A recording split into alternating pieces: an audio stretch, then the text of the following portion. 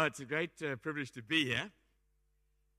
Last night, one of the pastors came up to me and said, I'd like to come and visit you down there in Cape Town. I said, anytime. So he said, no, I'd like to come and stay with you. So I said, yeah, we've got a spare bedroom now. That's fine. When we first moved to Cape Town about 18 months ago, we had this flat on the beach, but our spare room was a cupboard. So Marcus came to visit us. I said, yeah, sure, we got a spare room. So he said, like, are you crazy? It's a cupboard. Anyway, Marcus stayed in our cupboard. He was our first guy. Anyway, I said, no, you can come because we've got a spare room now. So he said, yeah, this is what I'm wanting. I'm wanting God to speak to me. So I said, well, I don't know what I can say. So he says, look, this is all I want to know from you. I want to come and stay with you, and all I want to know is all the stuff-ups you've made. Excuse me if that's a bad word here in Port Elizabeth. All the mistakes you've made. And so, as he said it, I thought, well, that's quite biblical, actually. This is what Paul said. 2 Corinthians 2:10. That is why, for Christ's sake, I delight in my weakness, in insults and hardships and persecutions and sufferings. For when I'm weak, then I'm strong. I have made a fool of myself, but you drove me to it, he says. So I'm going to say to that guy, I'm about to make a fool of myself, but you drove me to it. So what I did is, just at the tail end of Tyron's message, I thought, you know what, I'm actually going to try and point to Jesus today by looking at the real mistakes I've made over the last 20-something years. And so I gave my iPad to my wife, and I said, tell me my 3 biggest failures. It didn't take her long. She just wrote them down quickly. Boom, boom, boom, boom. Those are the ones you want to hear, hey? Because those are the honest ones. Okay, we'll get there. We'll get there. So, Nick, you want me to stop when? Okay, all right. 1 hour, hang in there. Let me make 4 qualifying statements before we look at these issues. First thing, and Nick prayed this in his prayer, God qualifies you.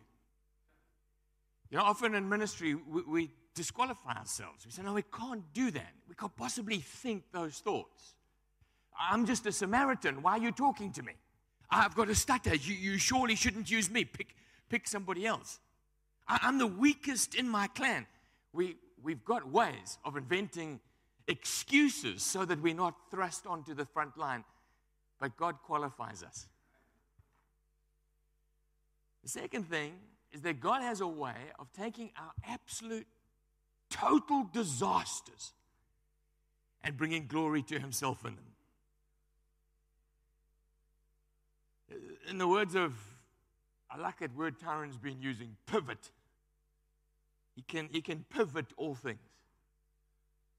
For in all things, God works together for the good for those who love him, who are called according to his purpose.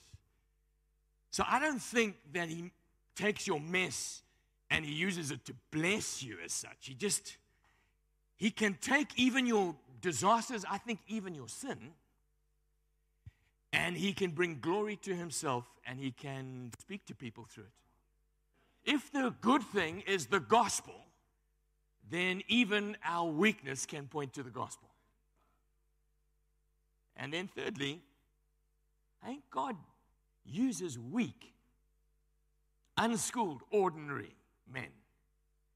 So sometimes, God does something, let's just say something happens. I don't know how often I've thought this. I've thought, Lord, why did you let me see that? I mean, out of all the people in the world, I feel like, but I'm so grateful that you did. But God chose the foolish things of the world to shame the wise. God chose the weak things of the world to shame the strong. Think of the types of people Jesus used. He didn't just use a Samaritan woman in John 4, we heard last night. He used a woman of ill repute. When he had to feed the thousands, he picked a boy with a lunchbox. when he wanted to demonstrate worship, there's a woman anointing him with oil. The woman least qualified to do so. But that's the one he picks. He even allowed Judas to do some ministry. Think that one through. He uses the weak. And then fourth, the reason he left the Holy Spirit is to help us in our weakness. Romans 8:26 says, in the same way, the Spirit helps us in our weakness. And when we're weak, that's when he's strong. We do not know what we ought to pray for, but the Spirit himself intercedes for us through wordless groans. The other night, I was running a connect group. That's what we call our home groups, in a new place that we're ministering at the moment. And I was speaking about being filled with the Holy Spirit. And there were a couple of brand new people who had just been saved sitting there. And there was this old-timer who had been in the church maybe, out of various churches around the place for maybe 20 years. And so I said to him, when I pray in the morning, I think for every one word I pray in English, I pray 10 in tongues. And he said, say that again? So I said, I didn't give him a demonstration. I just said, I run out of words. He said, I knew there was a reason. I said, a reason for it? Yeah, I knew the reason all you holy guys pray so much more than me. He said, I run out of words after 1 minute. I only pray for 1 minute a day. And so that guy was the first guy standing in the middle for us to lay hands on. He helps us in our weakness. We don't know what to pray, where to go, what to do. And so here we go. I've never preached something like this before, so we'll see. It might be an absolute failure, and then I'll have point number 11.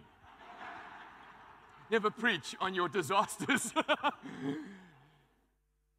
Let me pray. Father, I pray that you would be glorified. Lord Jesus, that you would skill us, equip us, and that you would be enthroned today. As we muddle our way through church, and we muddle our way through this incredible privilege you give us to lead your people, I pray that you'd speak to us. Amen. Okay, about 13 years ago, I nearly killed our entire core team. And the reason I did so was because our model for doing church had become very fruitful and we had grown very quickly. And I got stuck in it. I got stuck. Remember, we've been taught from early days to have a new wineskin to receive the new wine. But it's very easy to get stuck. And so what we did around about 13 years ago, or 2006, we started to do church at multiple places at the same time. And we had a very centralized model. And so the guy who was leading worship at the main site, or the original site, led worship at all these other venues. And the person who led children's ministry, who's sitting in the second row over there, led children's ministry over all the other sites as well. And because they were skilled at it, because they had capacity at it at the home base, when they rolled it out very quickly. And I don't know what happened. It was just something that God did with us. I'm certainly not suggesting you do that. But for a couple of years, we just took off. And then one day, the guy who led our worship, his name was Aiden Whitaker, his father came to me. Aiden had decided he was going to go to New Zealand. He wound up, going to America, but he just wanted to get out of the country. That's what he wanted to do. He wanted to get out. And it wasn't because God was calling him. It was because I was killing him. His father came to me and he said, have you heard the story of a canary in a mine shaft? So I said, yes, I know what a canary in a mine shaft is. It dies first before the miners die. He says, my son is the canary in your mine shaft. I said, you're killing. He said he's supposed to be a singer. When did you last hear him write a song? So I said, well, that's a point. He says, you've turned him into administrator. He's like administrating the bands and all the sites. Stephen Wimble, who was involved in our preaching, rolling out the preachers, suddenly contracted a sickness and he couldn't move out of bed. Russell Eels, who was our administrator, got very sick and took leave for months. Grant Borum came to me and said, I'm going to plant a church. So I said, but you told me you were never going to plant a church. He said, hey, listen, planting a church and leading 10 children's churches, I think I know which is the easier one. I'm leaving. I'm not kidding you. And so he left. And I suddenly saw this thing crumbling around me. All my generals were running for the hills. And I realized, I said, look, God, what's going on? And what had happened, I got stuck. I got stuck in my wineskin. And when you look at it from the outside, it looked successful, but if you had to measure it against Matthew 9:17, neither do people pour new wine. You see, new wine was coming into an old wineskin. You say, Grant, it wasn't very old. It was only like 3 years old. 3 years can be a lifetime. Ask Grant Borum, he'll tell you. If they do, the skins will burst. You will hurt people. If you get stuck. Were you listening to what Tyron said? That we were released from a whole lot of stuff through COVID. You pack that stuff back again, and things are going to burst, and people are going to get hurt. And so, what should your model look like? I think you should be asking this question. God, who have you given me? And what is their gifting? And when I blow in it, what are they going to do? That should shape your model. Your model should be like a glove that fits on your hand. And if a couple of fingers, digits, go plant somewhere, your hand looks different. And your model should be different. Down in Cape Town, I'm ministering alongside a team there, and there is a businessman who retired at the age of 48. He got saved at the age of 52. And he's got this longing on his heart to disciple young guys, but quite frankly, he doesn't know Adam from Abraham. He's got a lot of time on his hands. He's got some skills in the marketplace, but I haven't known how to use them. And then last weekend, I was ministering in Klaksdorp, and I met a guy called Murdoch. Some of you know him, who's invented a game, a business game. But he told me about this business game. Suddenly, I thought of this guy in the Western Cape. And so I'm asking Murdoch to fly down, and I do care that people get jobs, and I do care that Murdoch's game goes nicely. But the thing I'm really interested in is activating this guy with a discipleship tool because he wants to disciple people. He's never going to preach, but he's going to be using young people, and I think he's going to have access into a business world that I have no access to. I think he's got stories to tell that I could never even make up. And when he's got this little tool, which is gospel-centered, Jesus-glorifying, in his hands, he's going to go on a journey. And so my model's going to look a little different there because I've got this dude. We should ask the question, who's God given us? And we shouldn't be looking over the fence and saying, I want a model like that one. We shouldn't. That's a stiff wineskin. Remember, what should be governing what's going on in your model is the wine that's coming. And this is the only clue we've got. It's got to be flexible, which means it's got to change. It's got to change. It took a lot of pain for some of my closest friends for me to learn that lesson. Lesson number 2. Certainly in the early days, and I must admit I'm not even free from this yet, but I was very easily distracted when I started to preach. So if a squeaking fan, I would stop and say, fix the fan. A squeaking baby, this was the worst. I'd glare. I got rather mobile eyebrows, so it helps. I'd glare, and if that didn't work, sometimes, once my brother, I've got a couple of brothers who are in the ministry, but one brother came to visit, and it was Easter Sunday. Can you believe it? On Easter, a place was packed out. He put his blanket on the floor in front of my pulpit, and his 2 little kids on the blanket. with noisy toys. Like, I'm preaching the gospel, important stuff. And I'm looking at these kids. Now they're my niece and nephew, and I'm supposed to really... I thought, I've got to grow up. I've got to get over this, but I just couldn't. Eventually, I stopped the meeting. This is Easter Sunday. And I say, Crofts, that's what we call each other. And I pointed at his kids. Now, everyone's thinking, no, he's not going to do it. He's not going to do it. And I say, Crofts, I know at your church you don't do this. But at our church, we've got a fantastic babies facility.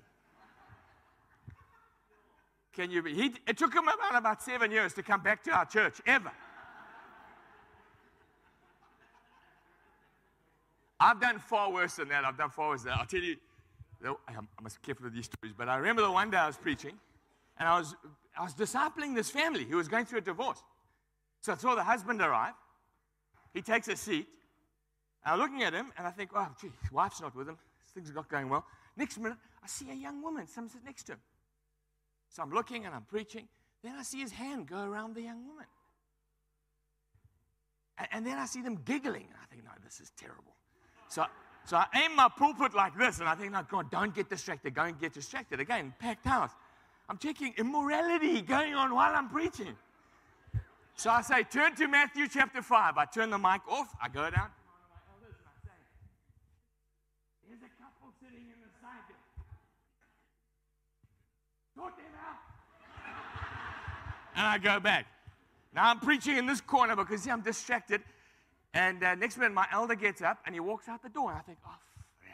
Now I've offended this elder and I've still got immorality going on in the church. Now I think, I don't even know what I'm preaching. It's going really bad.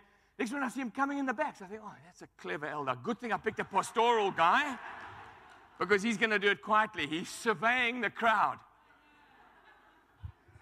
And then, horror of horrors, he picks the wrong couple. Oh, are you kidding me? He picks a married couple. I landed the sermon after about 3 minutes. The shortest church service in the history of One Life Church. If I'm truthful, yes, that elder also planted, absolutely true.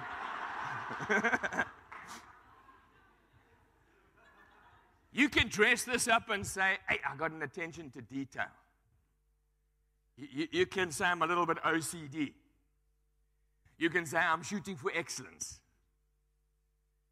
But the reality is, there's a control issue here. It took me a long time to learn this. There is an inverse relationship between control and growth. The more you control, the less it grows. Now, there are some things you fight for. But I can remember sitting down when God taught me this lesson, and He's still teaching me this lesson. So I've got to ask myself, why am I controlling that? Why am I insisting on that? Listen, the bigger you grow, the more you need to tighten your relationships and loose the control. In business environments, that happens exactly opposite. As your business grows, you tighten up your systems, you tighten up your procedures, you tighten up your policies, and relationships are on the altar. But in the kingdom, as you grow, you say, God, let me tighten my friendships and loosen my control. There's an inverse relationship between control and growth.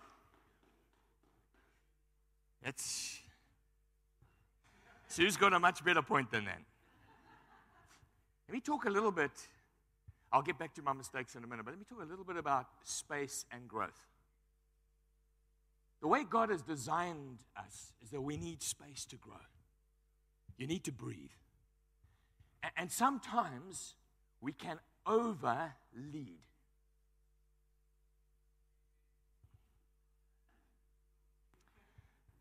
Have you heard of the concept of a helicopter parent?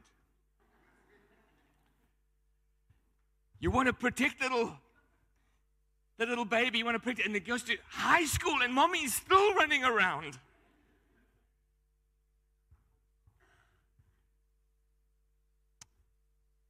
It's interesting to me that as the church grew in Antioch, the Holy Spirit said, get Paul and Barnabas out of here. For the sake of the gospel, for the sake of Paul and Barnabas, but also for the sake of Antioch. Okay, they did make a little bit of a mistake that had to get sorted out straight, but they needed space to grow. Jesus said this. Can you believe Jesus said this? It is better that I go. Jesus said, for you to grow, I'm going to step away and I'm going to give you my Holy Spirit. And that is better for you. You need space to grow. I have a good friend who was chased out of his church, and it was quite traumatic. I helped him put himself together afterwards. But one of his elders came to him just before he was given the left boot of fellowship and said this to him: you're a gift from heaven. In fact, you're just like condensed milk. A teaspoon of you is like milk from heaven, but a tin of you makes me sick. Imagine one of your elders saying that to you. He's just saying, give me a teaspoon and then get out of the way. It's possible to overlead. There's an inverse relationship between control and growth.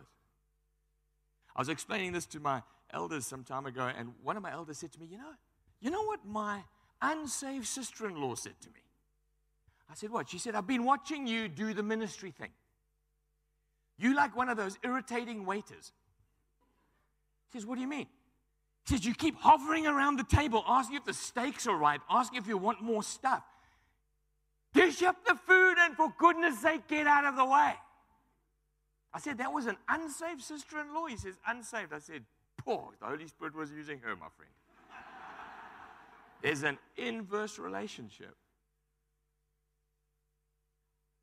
I'm honestly convinced the reason God's taken me out of KZN is to get me out of the way. Because I battle with this thing. And the bigger the men and women are that you're releasing, the more you've got to give them room. I'm not saying abdicate. I'm not saying don't point them to Jesus. I'm not saying don't point them in the right direction. But you can't micromanage them. You can't hover over them. And you know, the funny thing is, the church, I'm not talking about the leaders, I'm not talking about the strong guys around, but the people in the church will be used by the devil to sing your praises and to keep telling you things like this: the church misses you when you're gone. We need you at the door to shake everybody's hand. You're the one who's got to do most of the preaching. Rubbish. Rubbish. Point to Jesus, bring from heaven, and get out of the way. Because you need space to grow. You know the story of the potted plant. It needs space to grow. Number 3.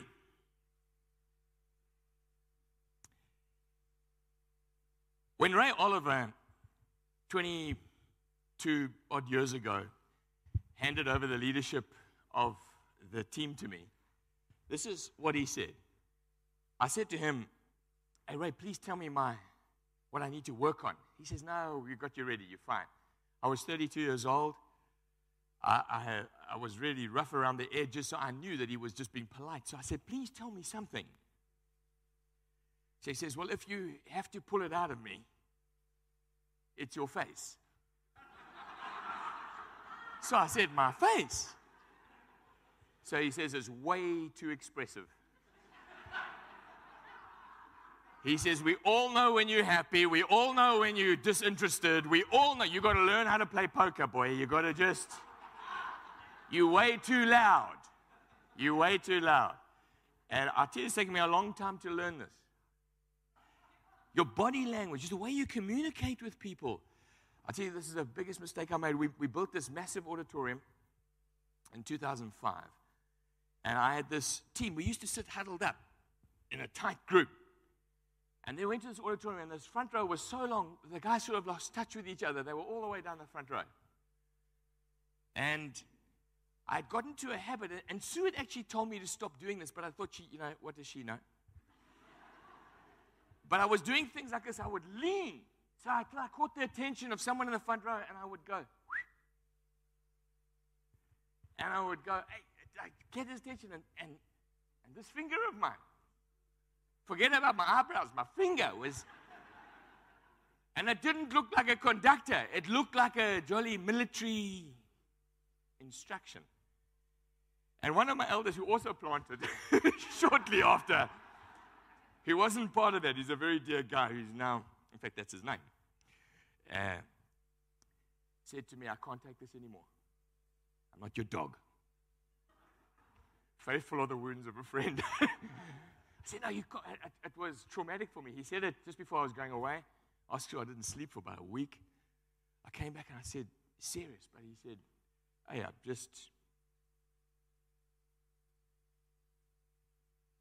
my friendship with you and my function with you, they've got muddled up. Bruce, what you're doing at Hole in the Wall, but I know you're not the only guy doing it, but it's amazing.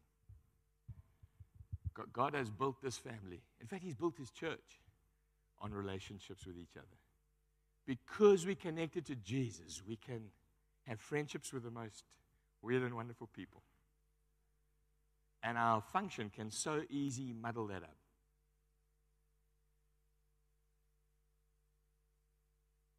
Jesus looked at the sheep, and He saw they were like sheep without a shepherd. And He had compassion on them. How many times when He looked out over the crowd, He had compassion on them? And so,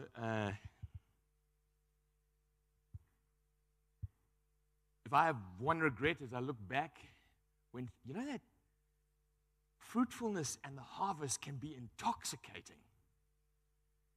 And you can have your eyes on the prize, and you can have your eyes on seeing people getting saved, and the closest to you.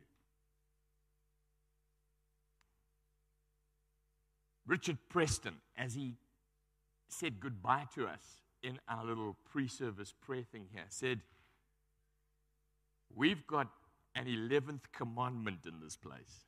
So I thought, oh my word, this guy's Old Testament theology, what is it about? And he says, thou shalt have fun.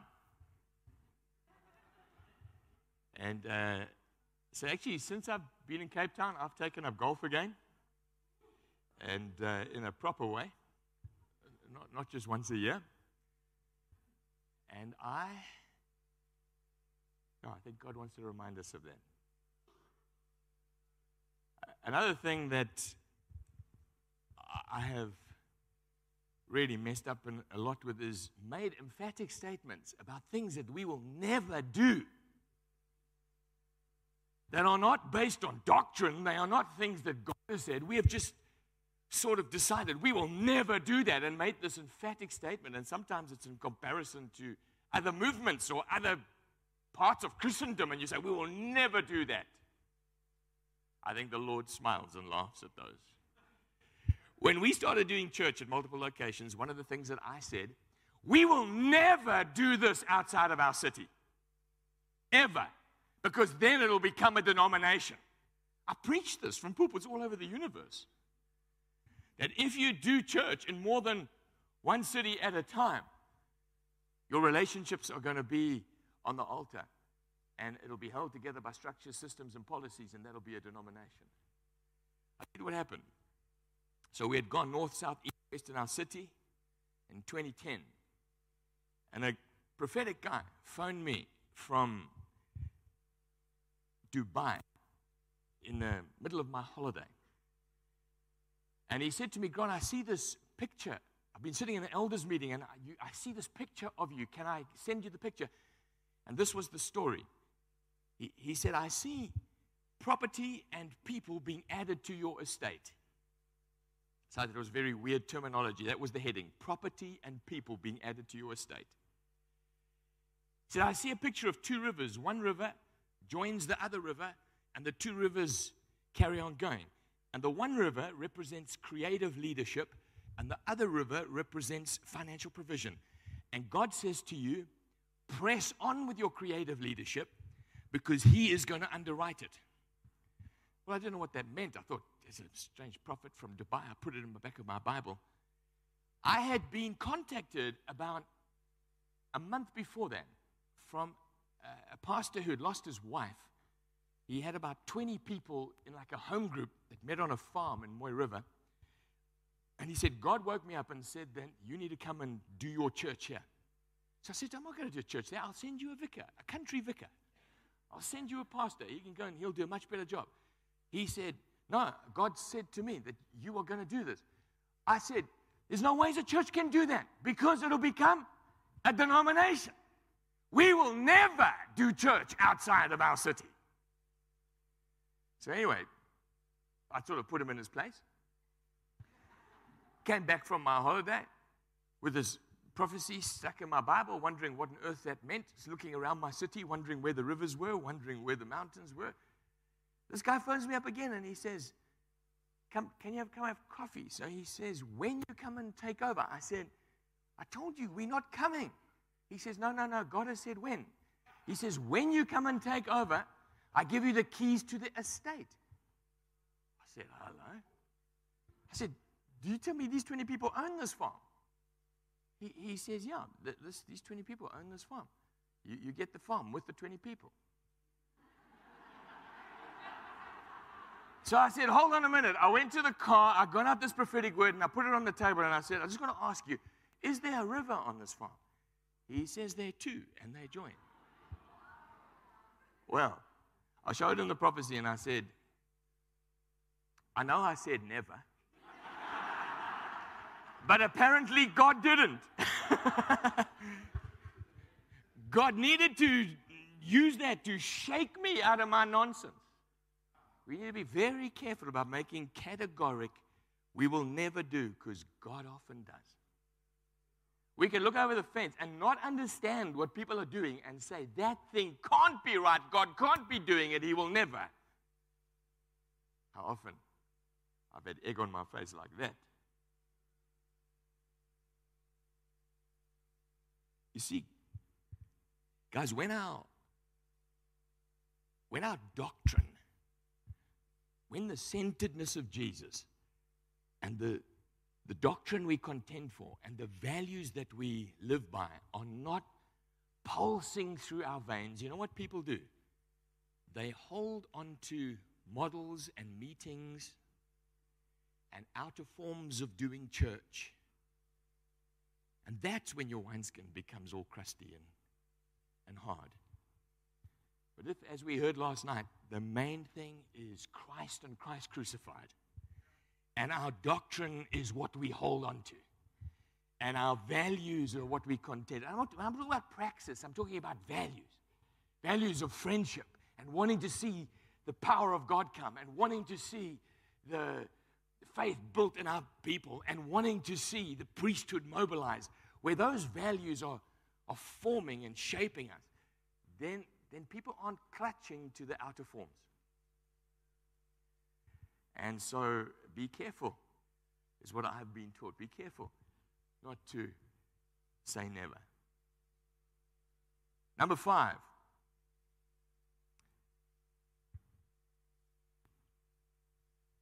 Once, I was way too hasty on laying hands on an elder. And it didn't go well. So I'd known this man for 20 years. I'd preached in his church for 20 years. He asked if he could hand that over and come and join our team. And I said, in 40-something years of our church history, we've never had a pastor join us from the outside. But the prophets were prophesying. Prophets. And my friends were testifying. And so what we said to the guy, come and pretend you're part of our team for 6 months. And after a year, we'll make a decision whether you should actually come and run with us. So at 6 months, he said, Grant, we've got to hasten this. And I couldn't have inquired of the Lord properly. After the first elders meeting, I could see it wasn't going to go well. But by then he was on staff. He's somewhere else in the universe today. He won't take my phone calls. And I think if you had to, he loves Jesus, this man. I think if you had to say, line up the villains in church history, I think I might take pole position in his life. I tried all I could. I threw money at the problem. I threw my friends at the problem. I humbled myself as best I could, but I'd made a mistake. He should never have been ordained onto our team because his values were like the flip side of a coin. I'm not saying they were wrong, they were just not ours. It was like he wasn't a family member. It was like I got married to the wrong person. I can't say it politer than that. And you say, well, Grant, you should have carried on with it. Sometimes that decision's taken out of your hands. And what it did, it slowed me down on ordaining people that hadn't been born again in our church for a long time. Funnily enough, God brought a guy in Cape Town who I'd also known for 20 years, who had the exact same name as this previous dude.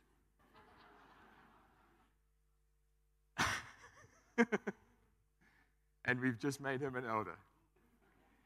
So I think one of the things, it was a big mistake. There's a reason Paul says, do not be hasty with the laying on of hands. But at the same time, you can't let that wound you. Can't let it close up shop. You can't let it stop you when you do make those mistakes. I think an equal mistake I have made is employing, and this is a message to lead guys, not really inquiring of the Lord as to whether I should employ that person. Because we can't, in the kingdom, really unemploy people, can we? So I suppose you can, but we've made a decision, we don't fire people. So if you make a mistake hiring someone, that's a loaded payroll. This is just for lead elders. I've made that mistake. And I just think on that, anyway, let me move on. I'm going to get into trouble because I won't get to Sue's points.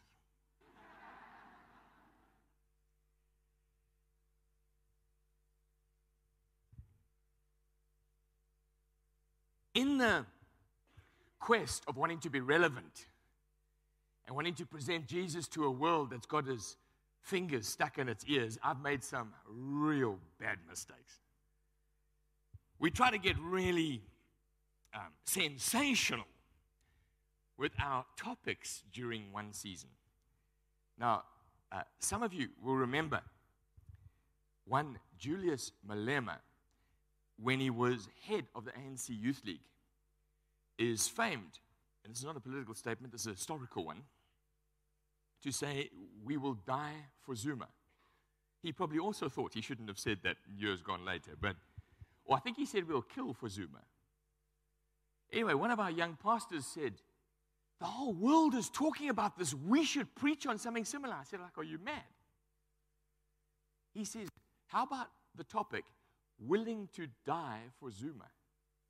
I said, no, absolutely not. He said, no, hang on, hear me out. Jesus was willing to die for Zuma.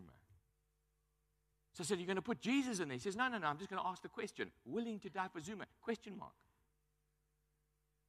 So I'm wanting to not control too much.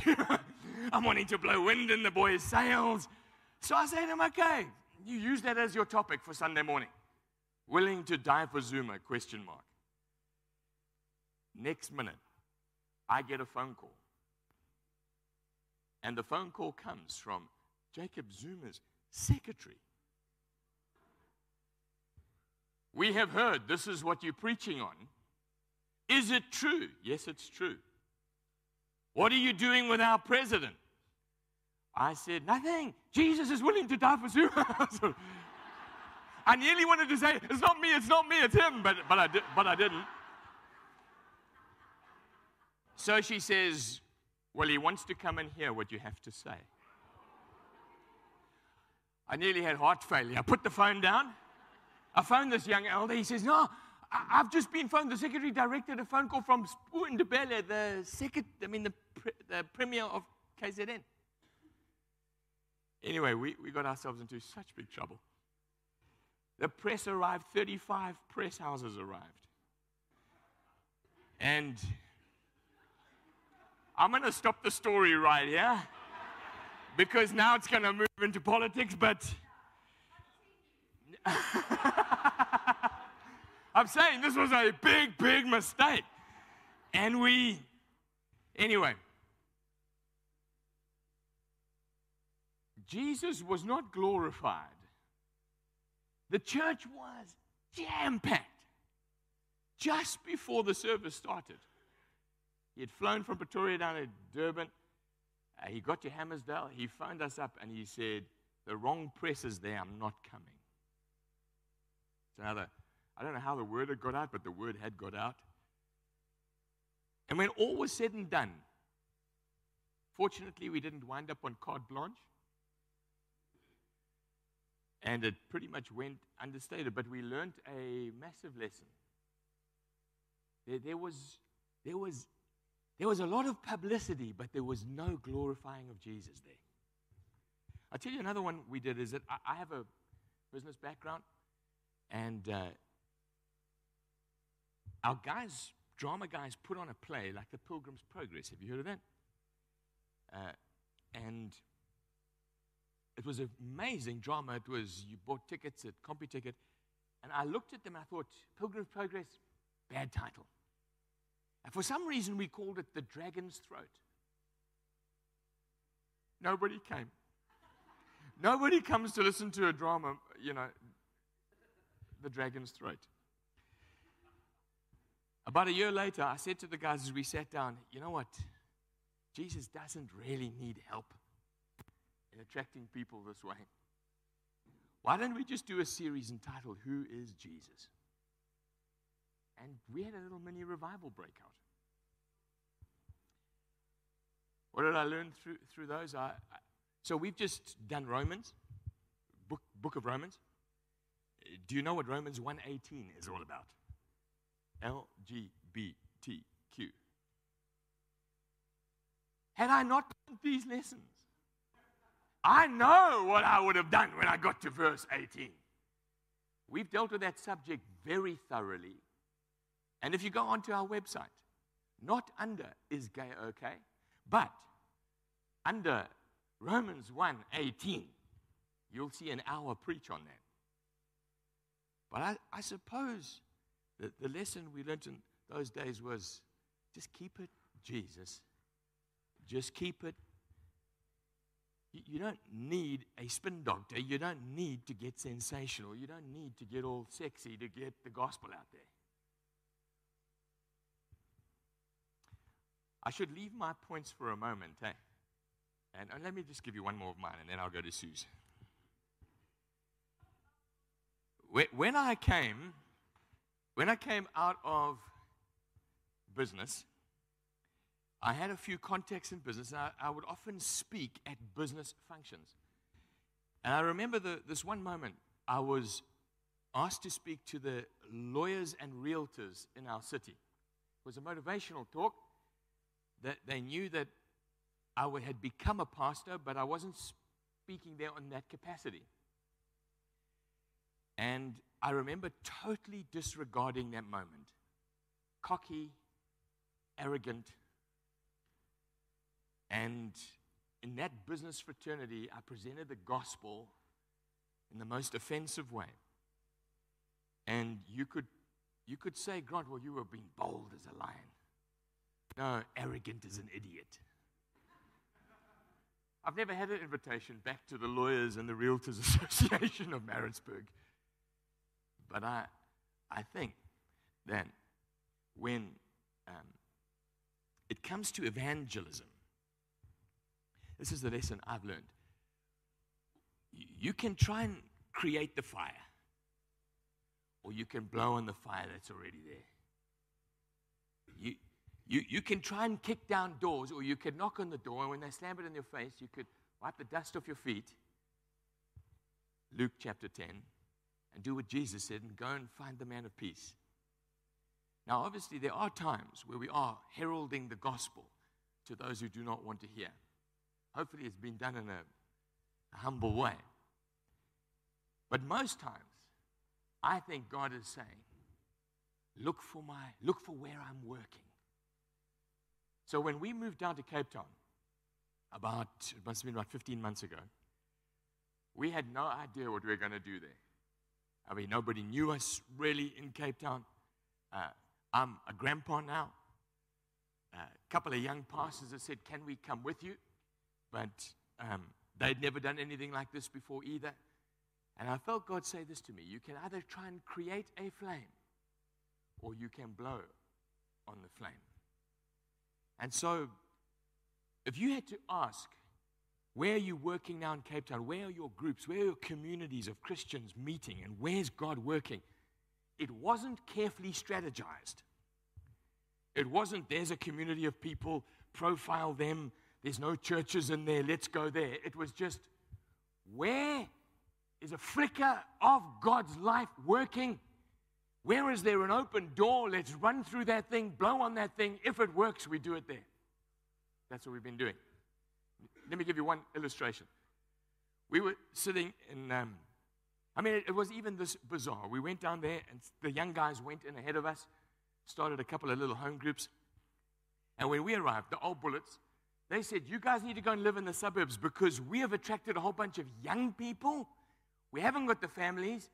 Go into the southern suburbs. So we went there, we drove around Newlands and Rondebosch and saw these little white picket fences with dogs and swimming pools and said, nah. How are we going to even knock on those doors anyway? So we went down and lived at the beach. And we knew of a retired couple in Somerset. So I said to Sue, let's go visit that retired couple. Maybe they'll have tea with us. That's literally how we planted. We go and met this couple. They were very happy to have tea with us because they knew nobody in Somerset. Nobody. In their 70s, hardly, the gregarious Billy Graham type evangelists that you would want to plant a church with. And so we had tea with them. But by the time we'd got there, we knew of another couple from Harrisburg, similar boat, also retired. And these two couples didn't know each other, so we let them have tea together. This geriatric tea party. We were young enough to be the Sunday school of this particular home group. And so as we were leaving, I said, I'll tell you what, I'm not very busy these days. How about I'll run a connect group out here in Somerset? As we're driving the 40 kilometers back to Cape Town, Sue says, Grant, are you mad?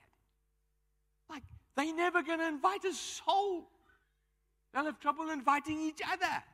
How are we going to start a home group there? Anyway, we drove out there every Thursday night, but it was a place where we could invite people that we'd bumped into to go.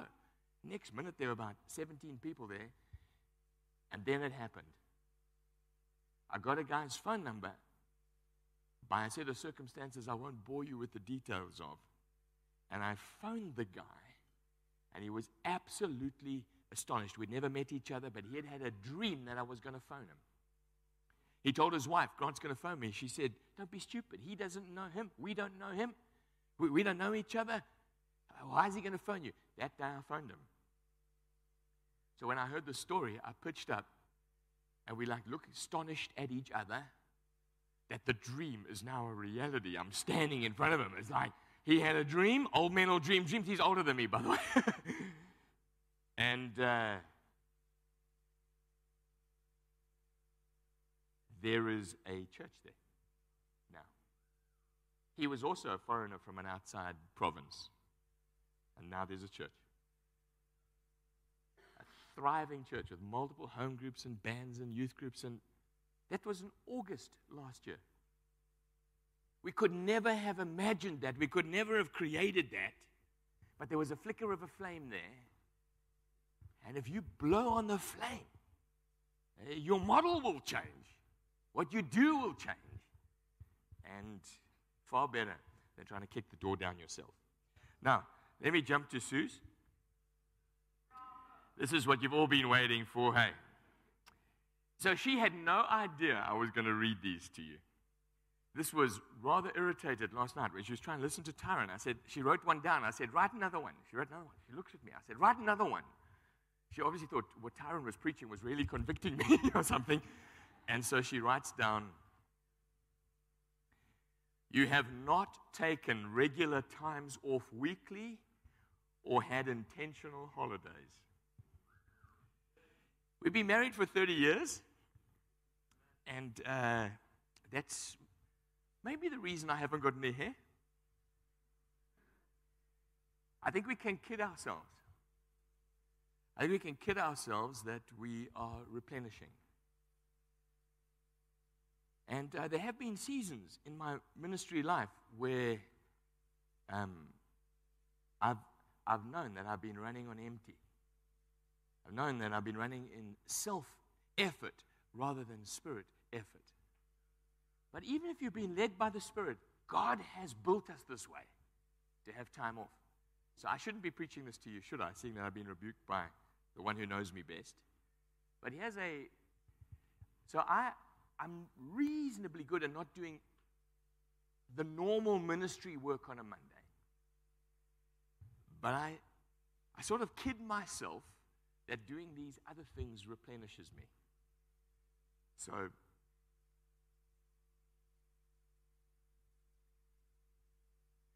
why is this building so quiet? God can use you even when you stuff up like this. Sorry, I shouldn't use that word. It was a Monday. That's our day off. And I said to Sue, let's go to Langebaan. We've never seen the flowers. And so we went, but it was the beginning of August. It wasn't flower time.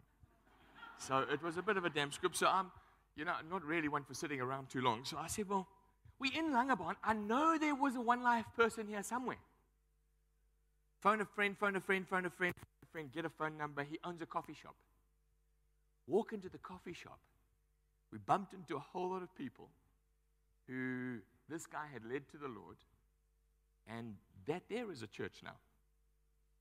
So even when you mess up your Mondays, so I'm just chucking that in for those of you who, I'm not giving an excuse not to rest, but even if you've messed up like this, God can still use you. But it is serious, friends. I've been intrigued that the guys who've all got up to preach so far, all over 50. And Tony Sivrat, he's a grandpa of 6 kids. He's coming up just now. And I do trust that before the end of this, that there will be some prayer for young guys. But young guys, if you want to end strong, I have a wife who drums this into me. If I was married to a person like me, I would have crashed and burned 20 years ago. And so that's one of the greatest gifts that she is to me, actually, to say, come on, rest. Anyway.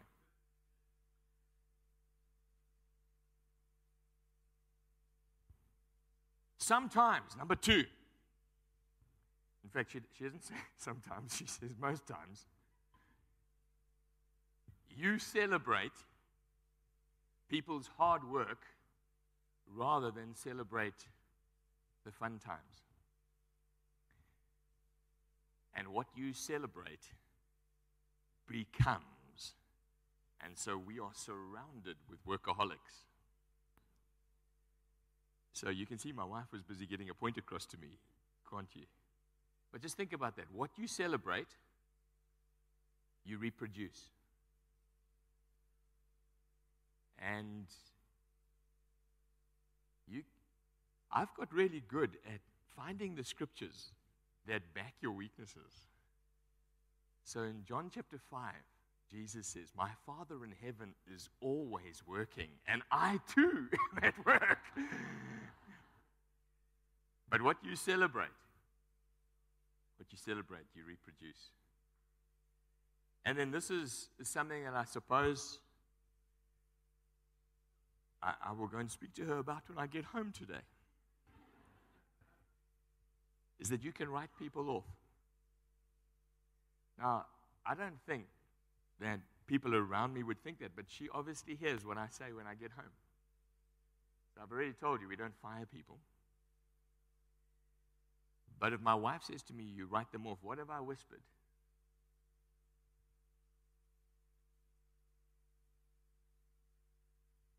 That's enough. Hers are way too accurate, aren't they? John said this.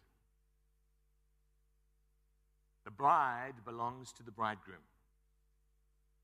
The friend who attends the bridegroom waits and listens for him and is full of joy when he hears the bridegroom's voice.